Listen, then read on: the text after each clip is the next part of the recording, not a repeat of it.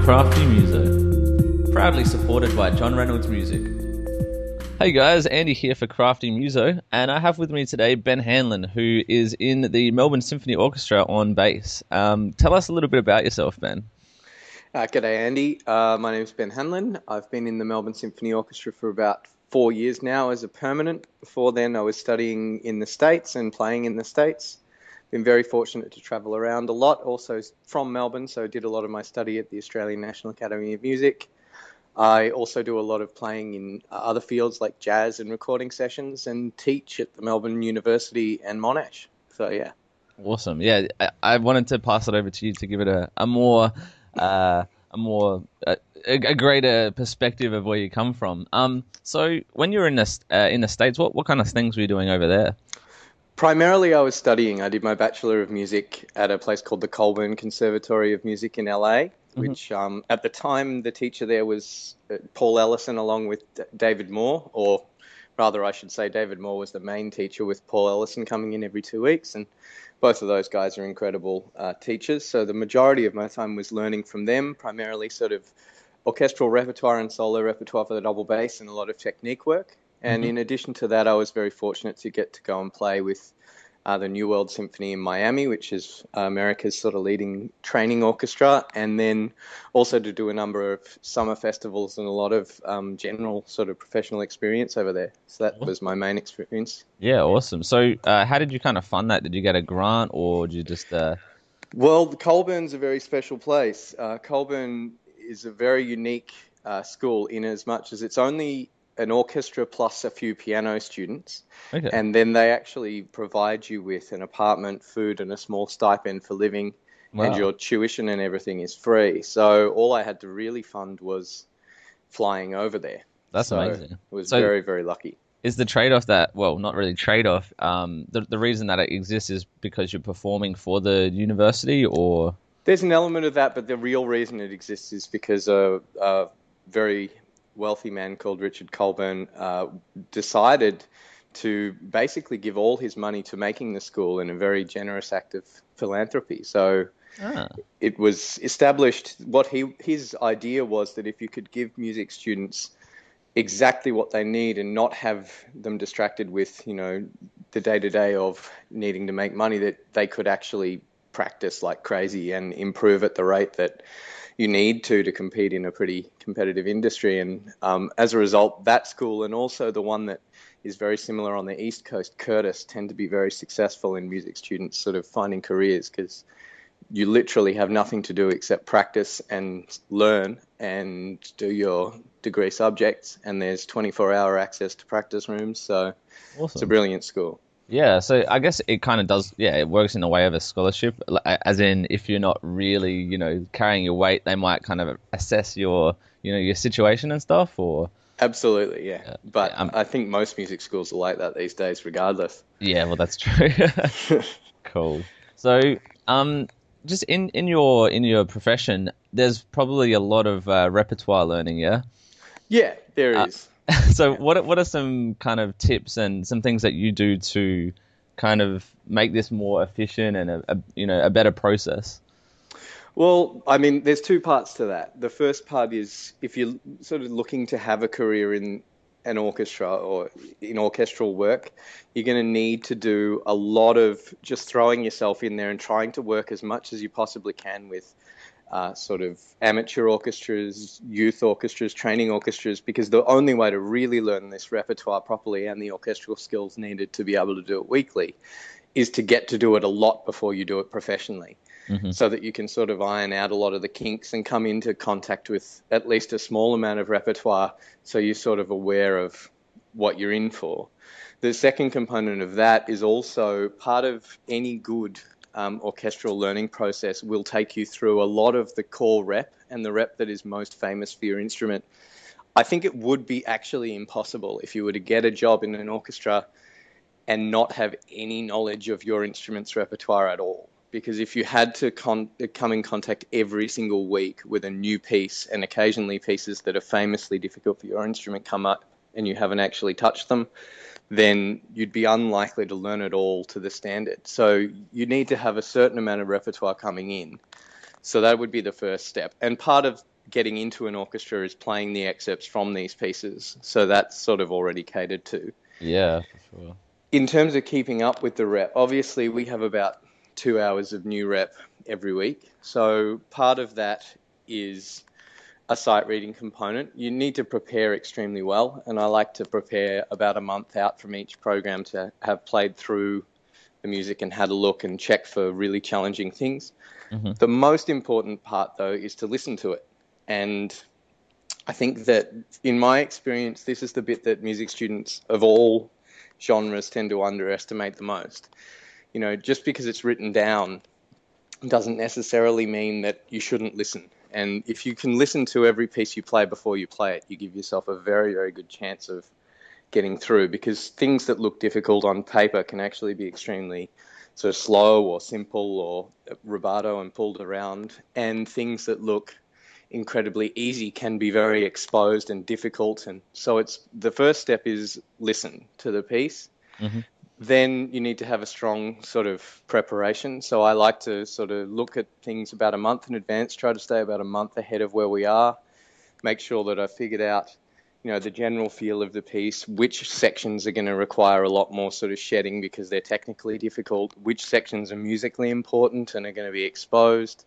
And then obviously you need to have a certain amount of sight reading ability because, you know, certain sections you won't be able to learn by heart. So you'll just have to rely on the fact that you can read, you know, relatively complex rhythms or simple patterns so that you can concentrate on the bits that are really difficult. So those are the main things. But it's the biggest challenge of an orchestral job.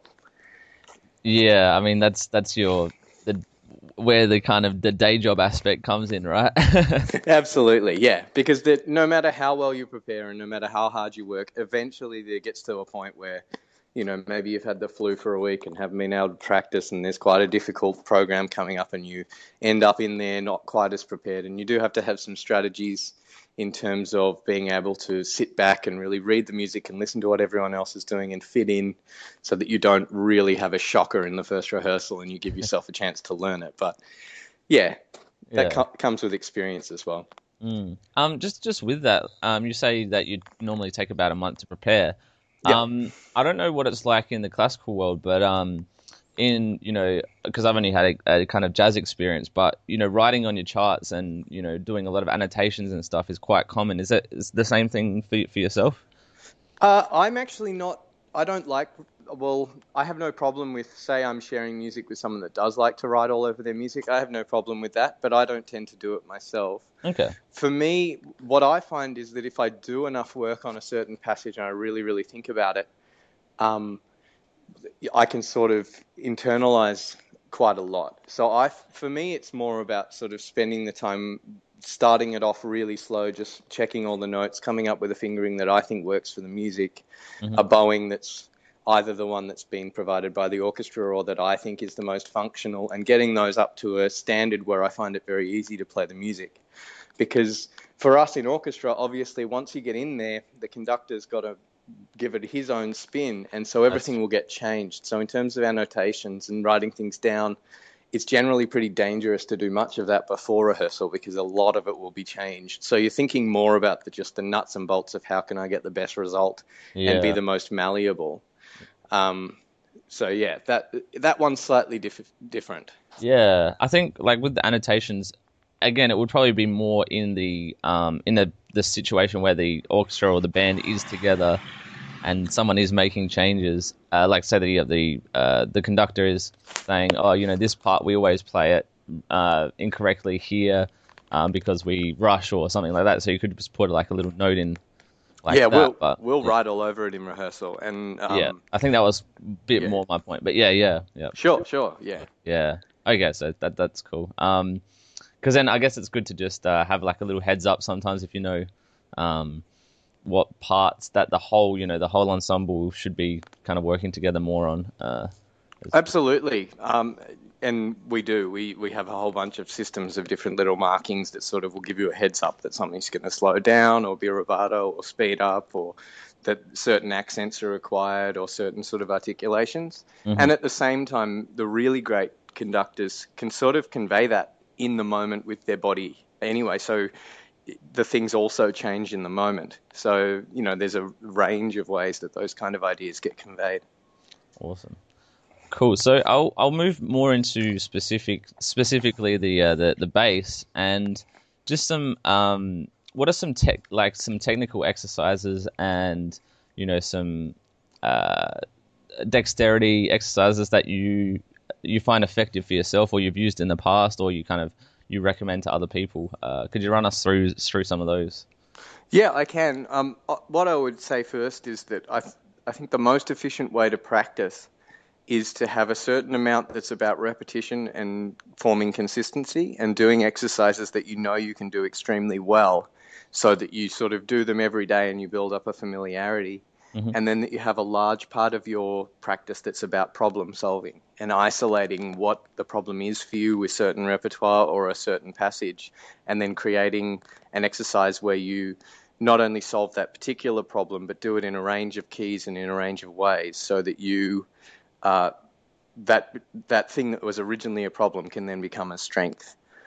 So in terms of like common exercises I do every day that I use as part of a warm up, for example, I think that on a double bass, it's a great idea to do a chromatic scale up each string in 2 octaves, sort of in positions where you do the notes in groups of 3. The main with a tuner, and then just by ear, so that you really get a sense of getting every single note right in tune, having a real sense of where those positions fit, how the fingers go all the way up into the end of second octave in thumb position, and then having a real idea of every note's geography on the double bass. And I find that if you do that every day, you get a really good, consistent sense of how your bass is feeling and how you're feeling, and it's a good way of warming up before you do anything overly technical. Hmm. In terms of dexterity, I like to do a finger pattern exercise where you just go in one position. Starting in second position on the G string is always good because it's an easy place to play and not too physically taxing. And then just going every finger combination, say 1 2 1 2 1 4 1 4 2 4 2 4, and then backwards, and then the other variations on that, and do it starting slow and then gradually speeding it up to making sure that you're doing it in such a way that it's relaxed and it's coming from your arm and your shoulder and your body and not from your fingers, and then you'll gradually be able to speed that right up. And I use that as a bit of a warm up for dexterity. So Awesome. Yeah, that sounds good. Moving on to kind of actually no, I want to kind of look at that a little bit more. So when you're warming up and stuff like that, is it purely because for me, like for myself, I used to always, especially in winter, I'd actually do like 10 push-ups or something before I played, just so I'd like get the blood flowing, and so your hands aren't so cold. Because that to me, that was like one of the biggest problems was when my hands, what it still is, when your hands are super cold and you just lose the sensation and your sense of touch. What do you do something similar to that, like actually a physical preparation? well, I walk to work every day, so it gets pretty cold in Melbourne, but generally by the time I've walked to work, I'm feeling pretty warmed up. That's Um, so that element is good, but I try to do the same warm up every single day, and my warm up sort of goes. There's an extended version where if I'm really getting into it and I really feel like there's some technical things I want to clean up, it could go for about 45 minutes. But generally, I can get a really good warm up with all of my exercises done in about 20 to 25 minutes. And as long as I do that every day, by the time I get to the point of playing through a bit of the passage for whatever piece we're working on, or just generally sort of getting touch for the bass for a program that's pretty light, hmm I generally feel pretty good physically.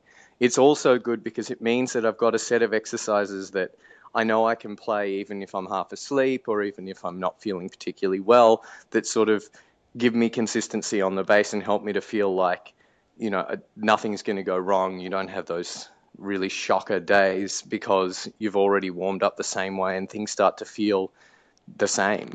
hmm So fundamentally, with that kind of thing, I start with long tones with the bow, just on open strings, and do a bunch of different bowing combinations without the left hand getting involved.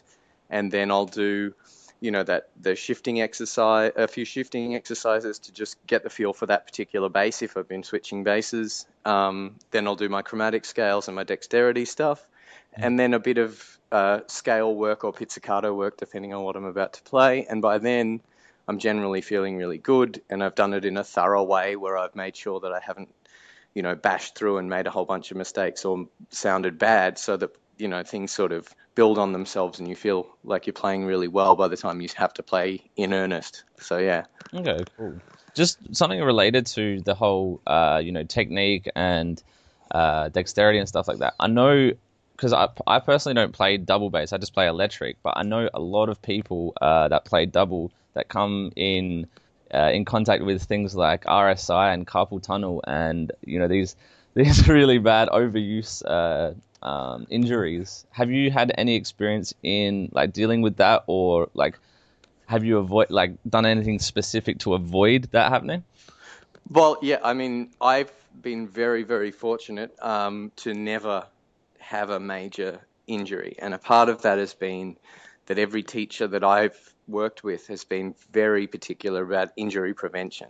Okay. And clearly, the double bass is a very physically taxing instrument. And clearly, that even if you're working at the most efficient rate, there is a certain amount of work that your muscles are doing. So I think the first thing to be aware of is that there's a limit to how much you can play the double bass in a day. And you can build that up over time. And currently for me, that'd be about 8 to 9 hours. And then I really don't want to play anymore. And I definitely want to have a couple, preferably two, but maybe just one really light day in that week where I play it for sort of a maximum of 2 hours. Because if you're playing it constantly, it doesn't matter how efficient your technique is, there's a point at which it's just going to be physically taxing, and those kind of injuries are more likely to occur. But then also building a technique where you really make sure that you're not trying to do it using small muscle groups, like using the fingers to push the string down. Try to use your whole arm's weight coming from the shoulder and you incorporating the back, really feeling like you're very connected to the ground, whether you're sitting or standing, and making sure that you're trying to do these things not only in an efficient way, but in a way that you don't feel like you have to muscle the bass at all times to get a sound.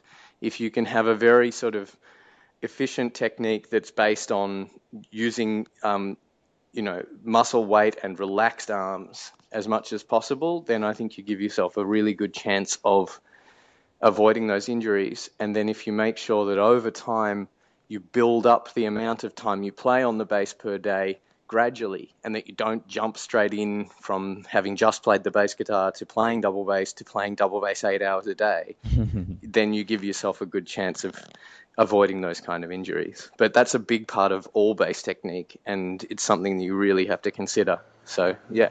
Yeah, awesome. So, Ben, what are two musical moments that really stand out to you, and what led to these moments?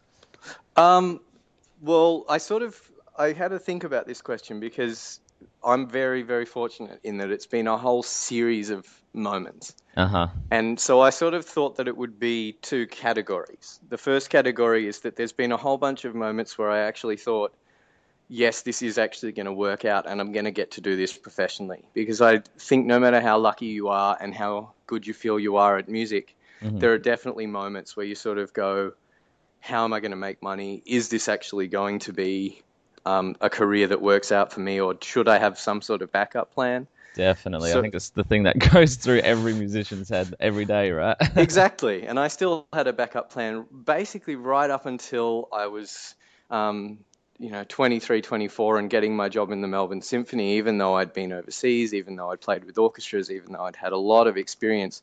You really don't know if it's going to work out and whether you should be going back and getting your dip head or any of that kind of stuff. Uh-huh. So the big moments were, in addition to getting into the schools, which sort of made me think that I could do it. But for me, the big moment was passing the audition with the MSO, because it sort of means that you've got a full-time job, you've got a range of sort of a financial base, but also a real solid feeling of you're going to get to do it professionally long term.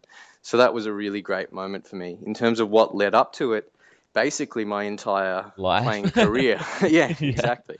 Because an audition is really, really difficult. I think everyone that's done an audition for, a college, for an orchestra, for a band, for any, knows how hard it can be. And the thing about orchestral auditions is that, there's a large number of highly qualified other people there with you who, Yeah. You on almost, any given day could win. And you yeah. just have to be so bulletproof that you can ignore that element and do your best performance. And yeah, and for those that don't know how the system works, it's all behind a screen. So they can't see you, you can't see them. You play for a large group of orchestral musicians.